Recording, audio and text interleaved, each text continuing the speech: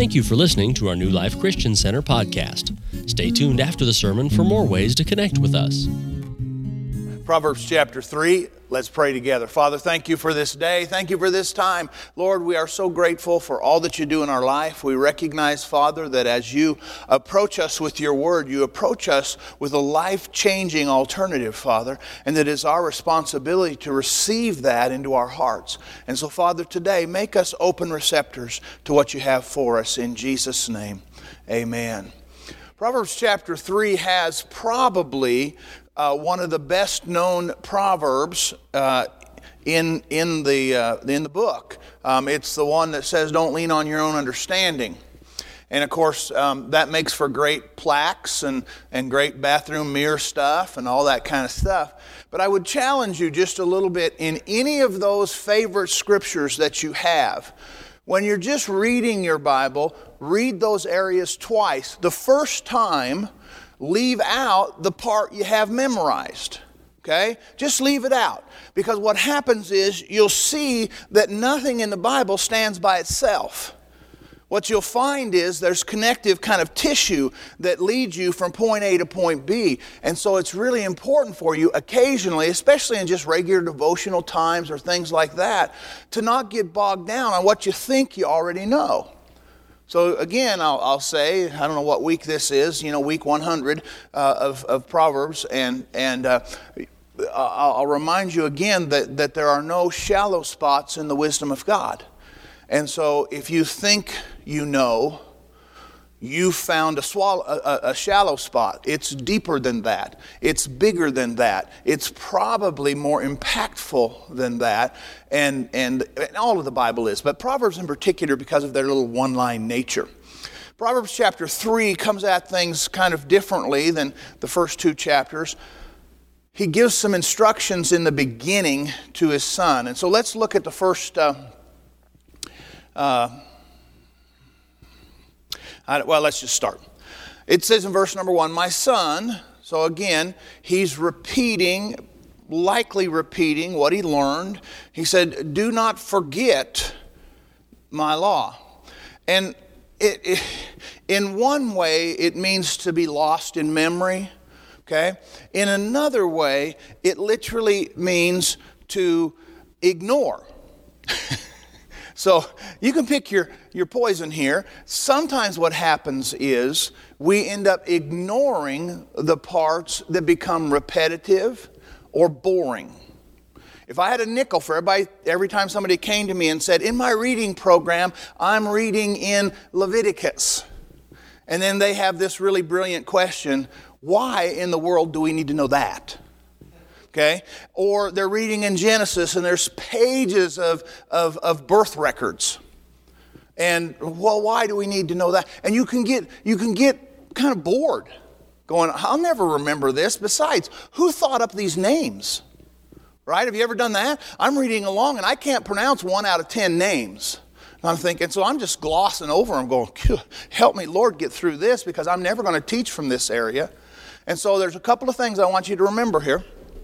Is at times we will ignore certain areas and certain aspects of God's Word. You say, well, I don't do that. Then congratulations if you don't do that. But if you do that, you should pay attention, again, in your regular devotional time and say, okay, God, I've read this before. I didn't get anything out of it the first time, and I'm not even interested in reading it the second time. That's the time I'm talking about. It's not lost in your memory. You're ignoring it. Okay? It says, "Do not forget my law and let your heart. And again, there's this idea that is throughout many aspects of the Bible that you have a role to play. God likely isn't going to slap you to get your attention, nor is he going to force you to process what he's trying to take you through. It's the reason that many of us struggle with the same things and have a eureka moment 10 years into our struggle. Do you think God didn't want to give that to you in the beginning? Of course he did. And so what happens is we oftentimes will close our heart down. Last week in the main service, we talked about the kind of deception that allows you not to learn.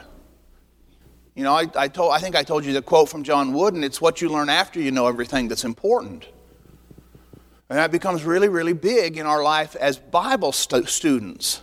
And so again, it says, let your heart. We're allowing the heart.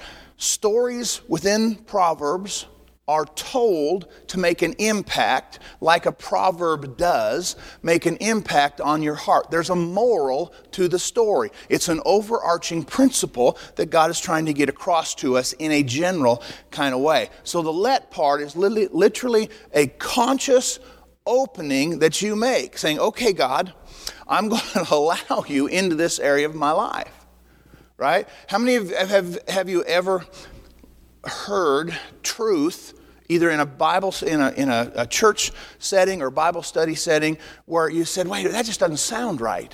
And yet you opened your heart, however slightly, to the possibility that what you were hearing had some merit. You know, has anybody ever done that? Because I have.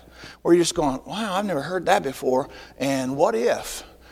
You don't have to open yourself up to all kinds of deception. You don't have to open yourself up to all kinds of crazy, but you have to open yourself up. You let your heart keep my commandments. There's two sides to keeping, guarding and holding on to. Okay?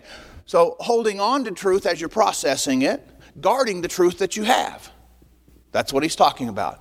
It says in verse number 2, for length of days and long life and peace they will add to you. Now, regardless of where you are in life, when this happens, God intends to add something to you.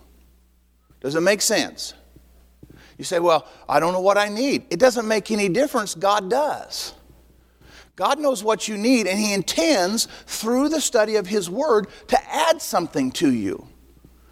And some of it is tough stuff, right? I mean, God is the creator of tough love.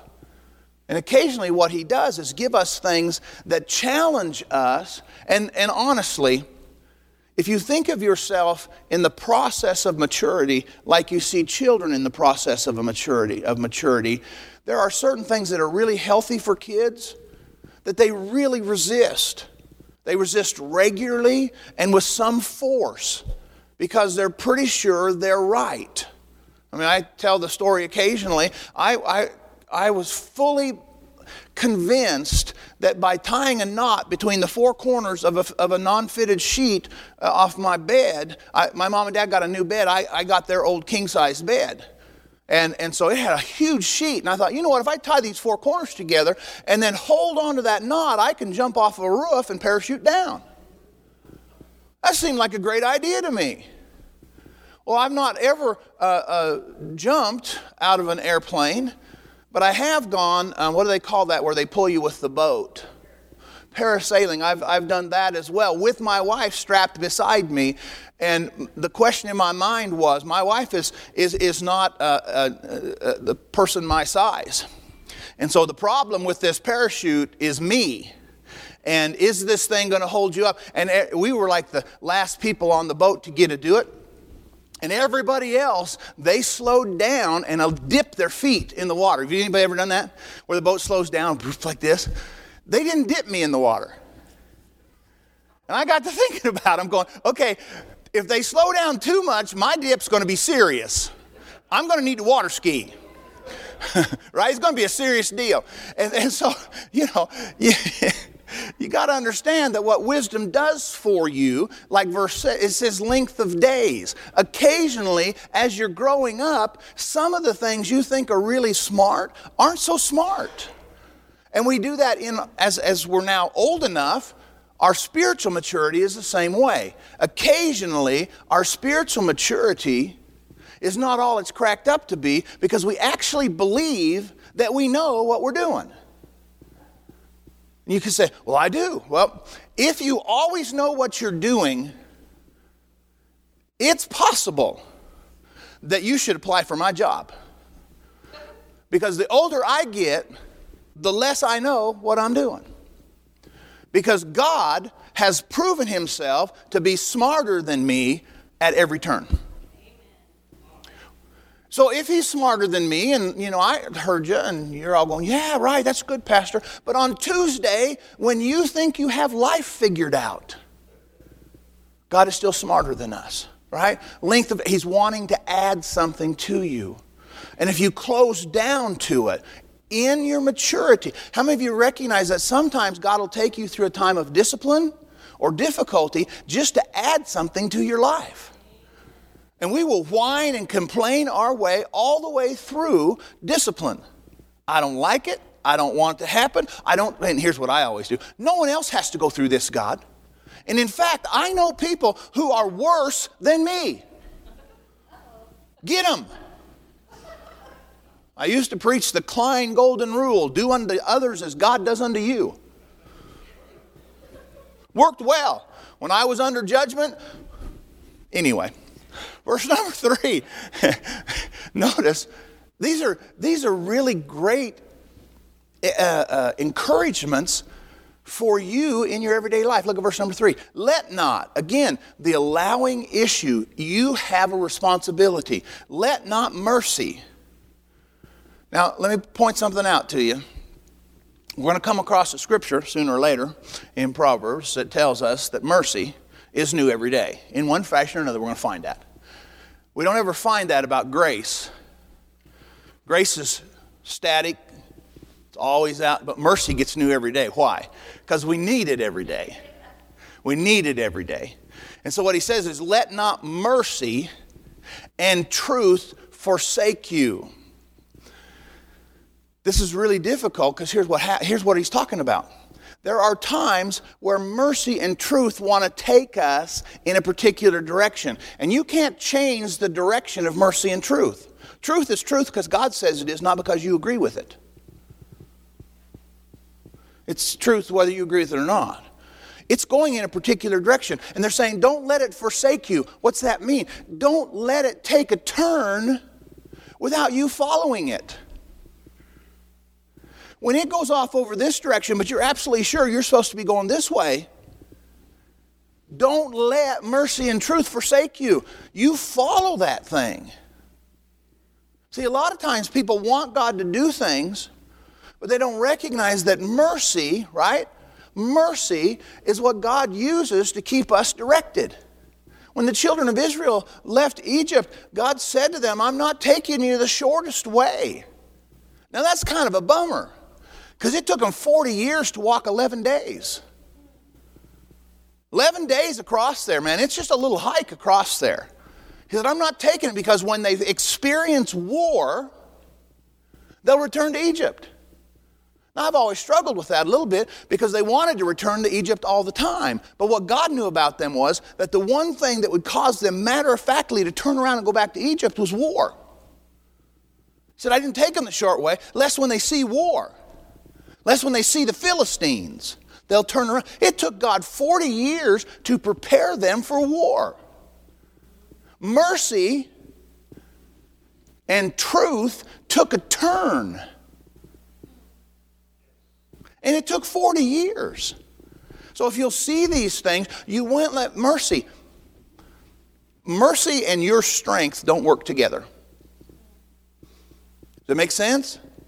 Mercy and your strength don't work together. When you are depending upon your strength, it's more difficult for you to depend on mercy. Why? You think you can get it done rather than God coming along and doing it in you, through you, and for you. I can do it. No, you can't. Right? He says, my strength is made perfect in your weakness. Most of us need to draw the weakness line a little closer. Right? Because what we have is, I can do all these things. Right? And we take that one scripture out of context in Philippians. I can do all these things. If you read before that, he tells you what he's not going to do. He's not going to speak in accordance to need. He's not going to do these things. And then what happens is, he says, I can do all things through Christ who strengthens me. He's not talking about being able to do all things specifically like what we do when we put it up on the plaque, but rather, they say, I'll let you know, God, if I need any help. Don't let mercy.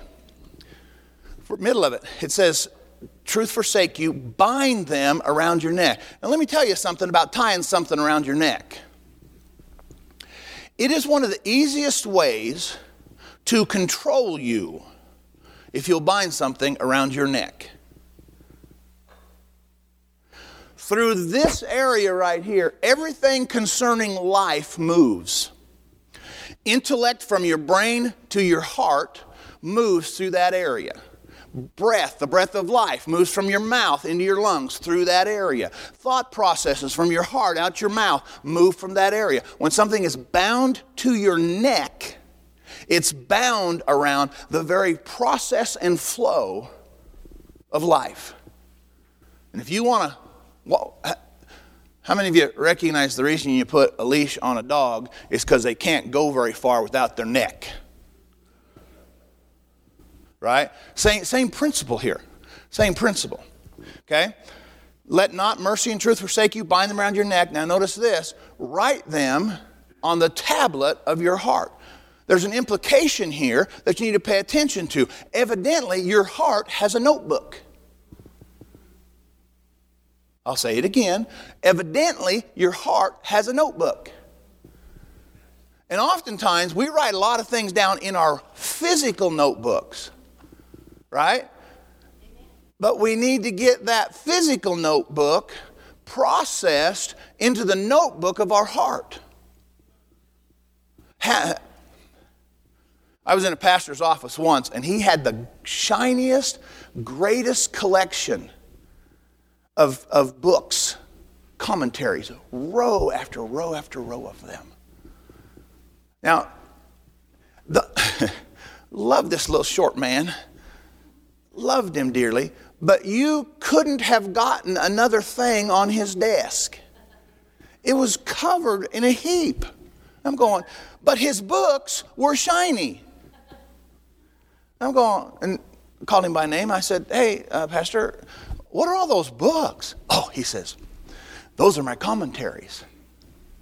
So I grabbed one, and he didn't gasp or anything, but I could tell that I was like touching the sacred keys of the kingdom. And I opened the book I picked, and you know how a book that's never been opened or hadn't been opened much, how it cracks? And it went like that, and I thought to myself, he ain't opening these books. If he opened these books, they wouldn't sound this way. And I said, what do you do with them? He said, I look stuff up. Okay.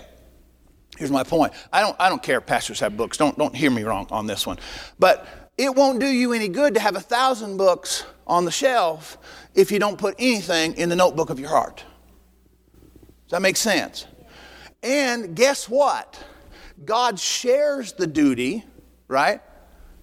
He said, I'll write upon your heart. Ezekiel 36 says, I'll write upon your heart. He says, I'll do these things for you. But he also asks you to write on your heart. Why? Why does God want you to write on your heart? Is God needing that information? No. He needs you to have it. He needs you to recognize. And so what you write on your heart becomes really, really important. If all you write on your heart is what you already believe, well, yep, that's what it is. Then you're probably doing most of your education in the flesh.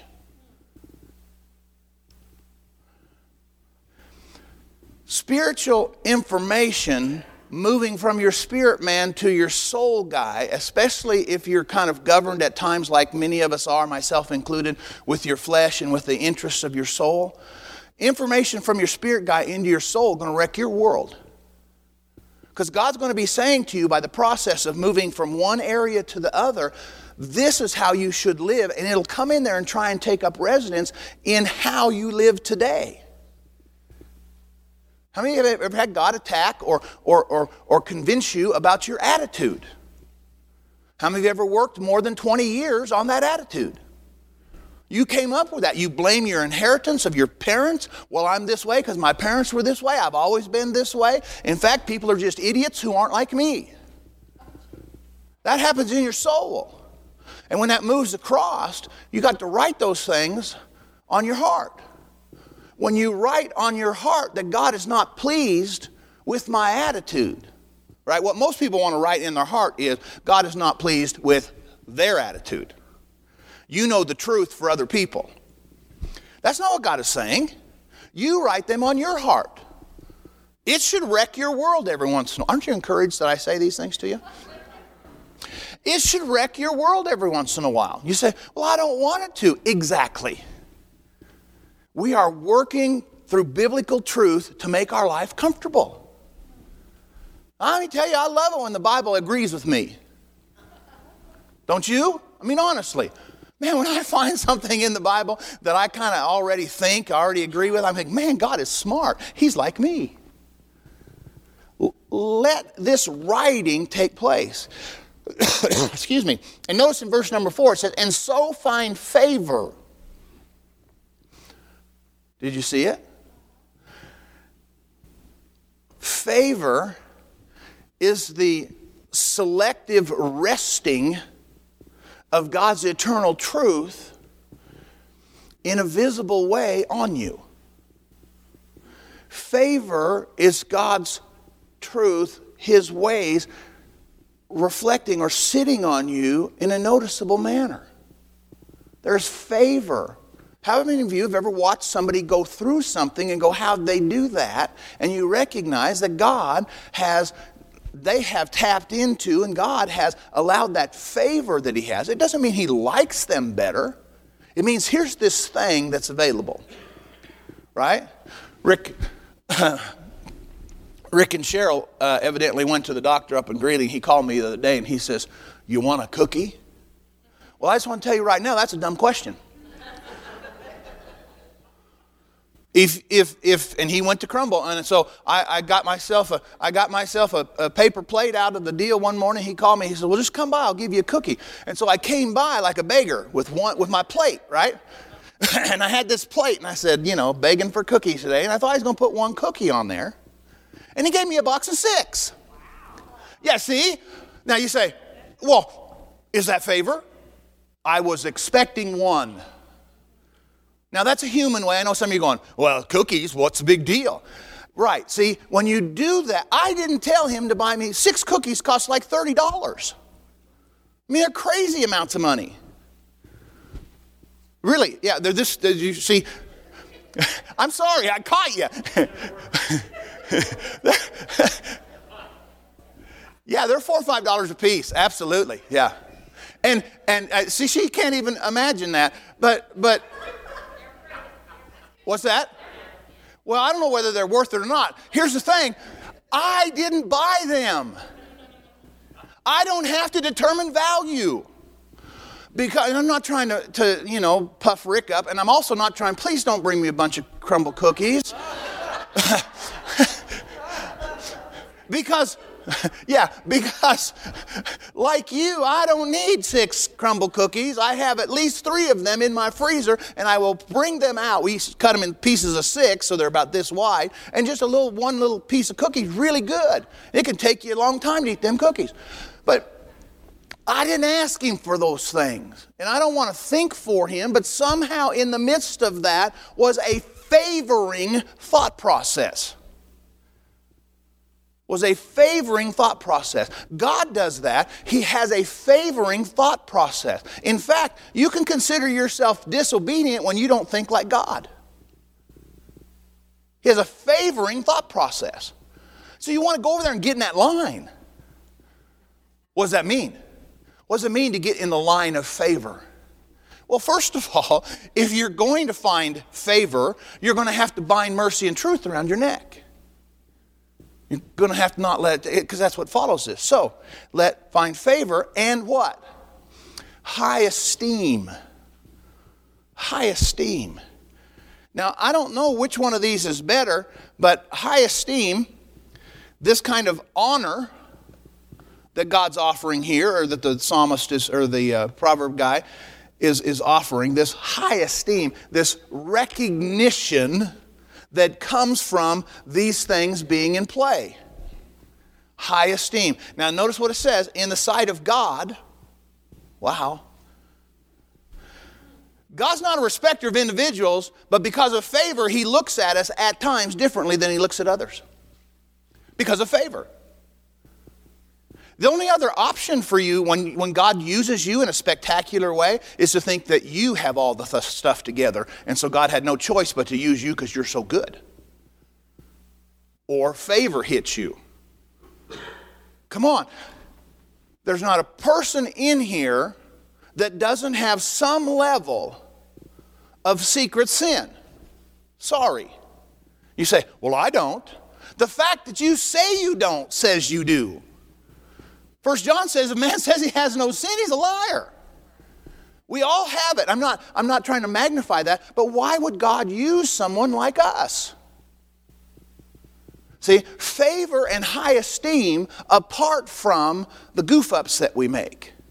And I know this is not always a popular message because what we want from people is a level of perfection that makes us comfortable. Right? Have you ever been in a church service and wondered why God would use that person? Because maybe you saw how they acted once or heard, or maybe there's a level of criticism in your own heart. Man, I have that all the time. I have people who I sit under who misuse my favorite scriptures on a regular basis. Just going to point that out to you. I think when they get to heaven, they'll find out I was right and they were wrong. Because in my world, come on, in my world, right and wrong's a big deal. Right and wrong isn't a big deal. If God, while you were yet sinners, Christ died for you, come on, stay with me. Don't look up here like, oh, I just can't believe he's saying that. Right and wrong's not the issue. Now, you shouldn't choose to be wrong, but right and wrong's not the issue. Honor, unity with God is the issue. If you will honor God, even when you make the occasional goof up, God will still be right there with you. If you'll turn when mercy turns, you know, sometimes mercy will turn in your life to take you away from something that God doesn't have in your future.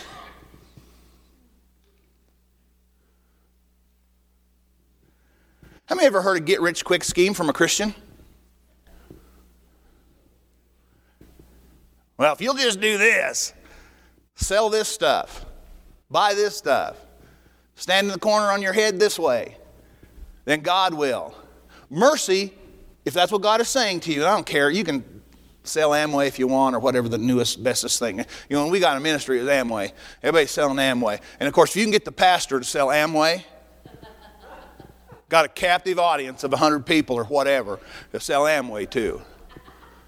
And you know how they sell it, right? How they sell it to you? I mean, I've had people make appointments with me to introduce me to how I'm going to be rich.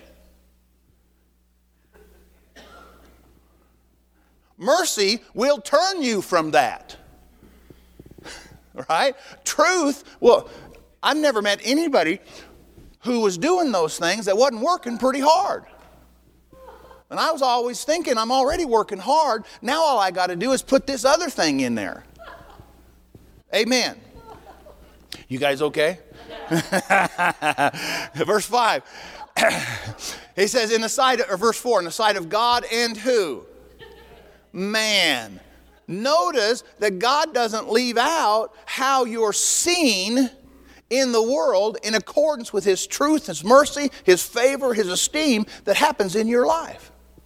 If you'll follow the biblical truths, man will see you differently. Thank you. Verse 5. Here's the part we know, right? So he says, so trust in the Lord with all your heart. Okay, now let's go back to that verse. Verse 3. Write them on the tablet of your... You're going to have to write on the tablet of your heart the instruction to trust, and not in good times.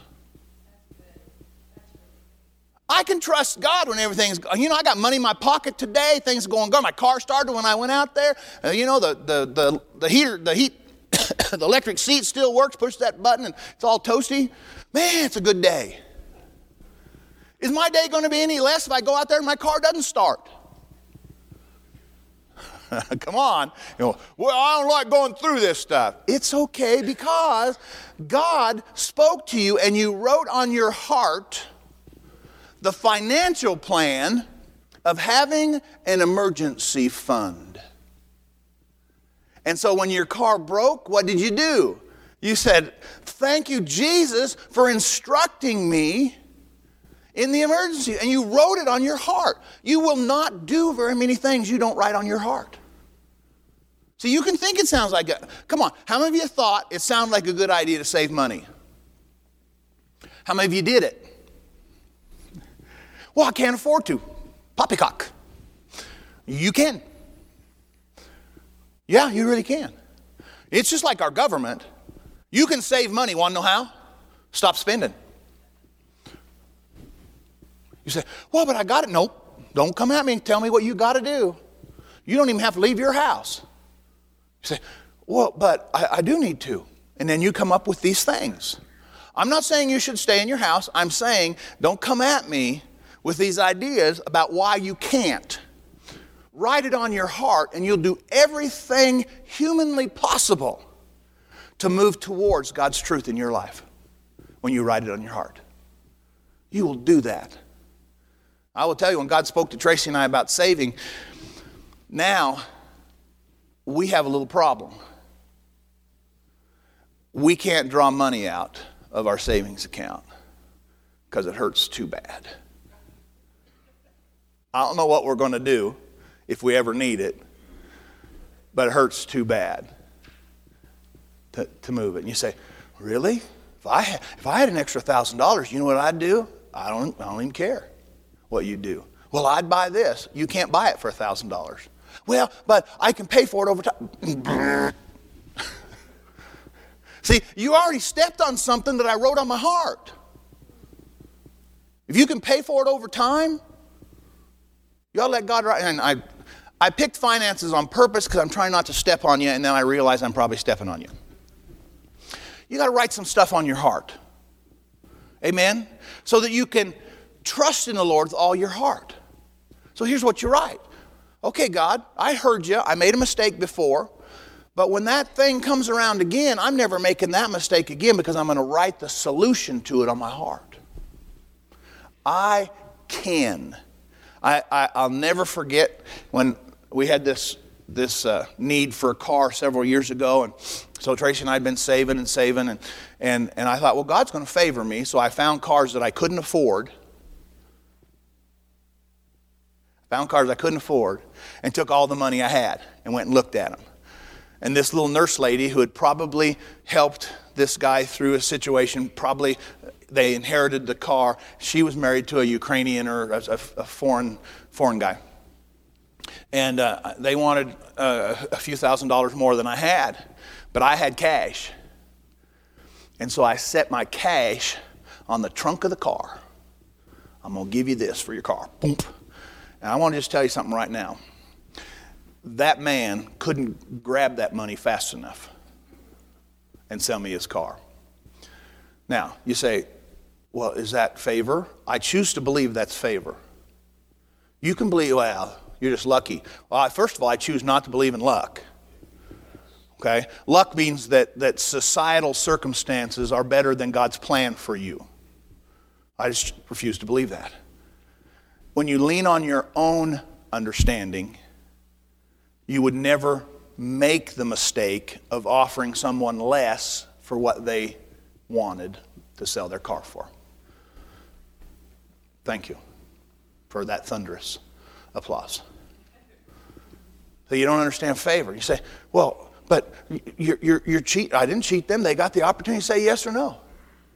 If they say no, I'm walking. You say, really? You'd walk away? Oh, I wanted that car bad. And I would have walked away. Why? Because I wrote it on my heart. And so now in verse 5, it says, trust in the Lord with all your heart. Well, all my heart is just this ambiguous term until you start writing stuff in there. Trusting in the Lord with all your heart is ambiguous until you write something in there that's specific to you. Well, amen. I thought you'd get more excited about that, but it's okay. Lean not on your own understanding. That word for lean there literally means as a support structure. What is holding up your life? My understanding. My understanding holds up my life. I lean on my own understanding. He's asking you not to do that. So what are you going to write on your heart? This is not how God intended for me to live, to lean on my own heart. I'm not going to lean on my own understanding. In fact, God, this is what I understand from you. You're writing these things on your heart. In all your ways. You see it? In all your ways means, in whatever language you want to translate it, in every way that you can possibly think and act. In all your ways. In all your ways. You say, well, but Pastor, you don't understand. Nope. If you're going to use the world's ways to get what you think you need spiritually, you're going to get a reward that comes from the corruptness of your flesh. If you sow to the flesh, you reap from the flesh corruption. You cannot corrupt your way to blessing. Right? Let me give it to you in real straight. You can't cheat your way to biblical prosperity. You can't. You say, well, yeah, but the government doesn't deserve our money, or this, that, or 17 other ways in which we cheat. Right? I had to go back to a business one time because I was sure that they charged me wrong. And I owed them more money. And God bugged me and bugged me and bugged me about it until I had to go back. Why? Because at some point, I wrote on my heart, whatsoever you sow, that shall you reap. I didn't like the application under these circumstances. Does that make sense? Well, you're getting something for nothing, Pastor, way to go. No, I'm cheating. Something rolling across the floor. Lean not on your own understanding. In all your ways acknowledge Him. Notice, and He shall direct your paths.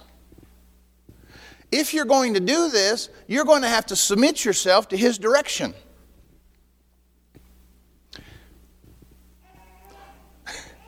If you're going to do this, you're going to have to submit yourself to His direction. I'm sorry. This blind, process that we go into that says, well, God wants what I want. Maybe. But maybe He wants to direct your path in a way that you can't get your mind around for what you can't yet see, for what He intends to do in the future. See, you need to be lined up for that. I contend that many people's futures are short-circuited by their short-sightedness today. Because they're not going to let God direct their path because the direction today looks like a bad decision. Looks like it's going to cost you something. I remember in our first church when God said to me that I don't ever want you to compromise my word. And people would sit in our church with their hands folded, frowning at me. Because they didn't like what I was saying. And some that were honest enough would come up to me after the church and after the service and tell me they didn't like what I was saying. And I said, God, what am I going to do? Nobody likes me. Guess what I wrote on my heart after that? God likes me. And it became an audience of one. If I lean on my own understanding, you people need to like me for me to be happy. You people need to like me for me to be happy. It's hard. It's hard to stand up here week after week and just like just a little bit ago when Kristen couldn't believe how much cookies cost, and I just caught her out of the corner of my eye, and she's looking at the people sitting on either side going, "You paid $30 for cookies?" I could read, and she's shaking. She's doing that. She's shaking her head. She's talking about cookies. And just so that you know, the point was favor. Where you got stuck was on the $30. Right? But see, that's what happens. We get to that place and we don't really understand because direction is what we're trusting in God. He'll turn your boat in a moment. Look at that, verse number 6. In all your ways, He will direct your path. It means to give direction, but it also means to make smooth in your life. Or to make direct, not directions, but a direct path, smooth and straight. There we go, smooth and straight. How many of you are looking for a smoother path? But see, you want to trust yourself for it. And you don't like what God does in our life sometimes. Notice it says in verse number 7, do not be wise in your own eyes. This would make a great coffee cup. But nobody would buy it. Because this is not our prayer. Oh God, remove the perception of wisdom that I have about myself and let me have yours. You'll have to write that on your heart. I've known, myself included, plenty of people who were smart in their own eyes. They had life figured out. And when God got a hold of them, their life changed. And now they're pretty sure they're not smart about anything, but the rest of us are looking at them going, wow, there's some wisdom in that. But they're going, I don't know anything. I don't know anything. I don't know. I have no answers. I'm just trusting God. And now the rest of us look and go, man, does that look like a wise decision? See, when you look at other people who have done that, what you see is the wisdom of God. You don't see what they went through to write that on their heart. Does that make sense? Now, some of you have been my friends for a long time, and you've come to me and said certain things. Like, here's what God said to me. And it was this revelation of, I'm going to use Larry. Can I use you? Larry Gardner came to me once and he said something along these lines. He says, well, God owns everything. Everything I have, God owns. And I went, hey, that's kind of a simple revelation. Way to go. It changed how he operated. And occasionally I would look at him and we would meet together and I think, you're crazy as a hoot owl. I mean, you're just nuts. He would make wholesale. I said, where's Cindy at with all this? Well, she's come along. He would make wholesale decisions based on what God said to him. I had a friend at my last church. He sold $400,000 worth of cows because of a vision he had sitting on a fence post 25 yards behind his house. The only reason you had that vision is because where you were sitting was uncomfortable. He says, nope, that's what God said to me. And I'm telling you what, that was like on a Wednesday or a Thursday, and on Friday the cattle were gone. And I went, huh. And everybody looked at him, he said, his name was Lloyd. He said, Lloyd, what are you doing? What are you doing, Lloyd? See, they're questioning why, because it doesn't look wise. Oh, just hang on.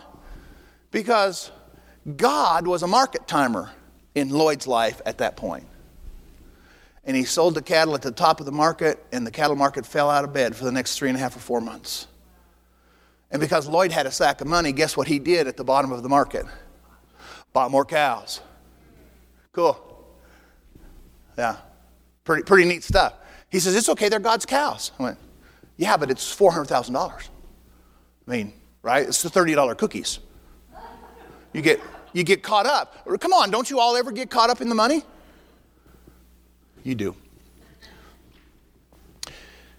Don't be wise in your own sight. Fear the Lord and depart from evil. Figure out your part. Depart from evil, right? It will be health to your flesh, verse 8 says, and strength to your bones. Now, I intended to get further because coming up here, let me read 9 and 10 because it changes in 11. It says, honor the Lord with your possessions. You got to write that on your heart. And with the first fruits of your increase, all your increase. So your barns will be, notice he says when you give stuff away, your barns will be full. Your vats will overflow with new wine. And then he goes into a different kind of a thing that we'll pick up next week. Are y'all with me? Are you reading it a little bit? I know that I've asked you to, and I hope you are. And this is the, 45th day. So you should have read Proverbs once plus chapter 15, So you should be on your second time through, possibly. You say, wow, Pastor, are you keeping track? Pretty easy, one a day. Let's pray. Father, thank you for this time. Thank you for teaching us by your word. In Jesus' name, amen. Thank you for listening. To To subscribe to our podcast, search New Life Eckley in all of the major podcasting apps. Audio and video of our sermons are posted at newlifeeckley.com/live, and you can watch sermon slices weekdays on social media. Search at New Life Eckley. Our main service is at 10 a.m. Mountain Time every Sunday. Thanks for listening.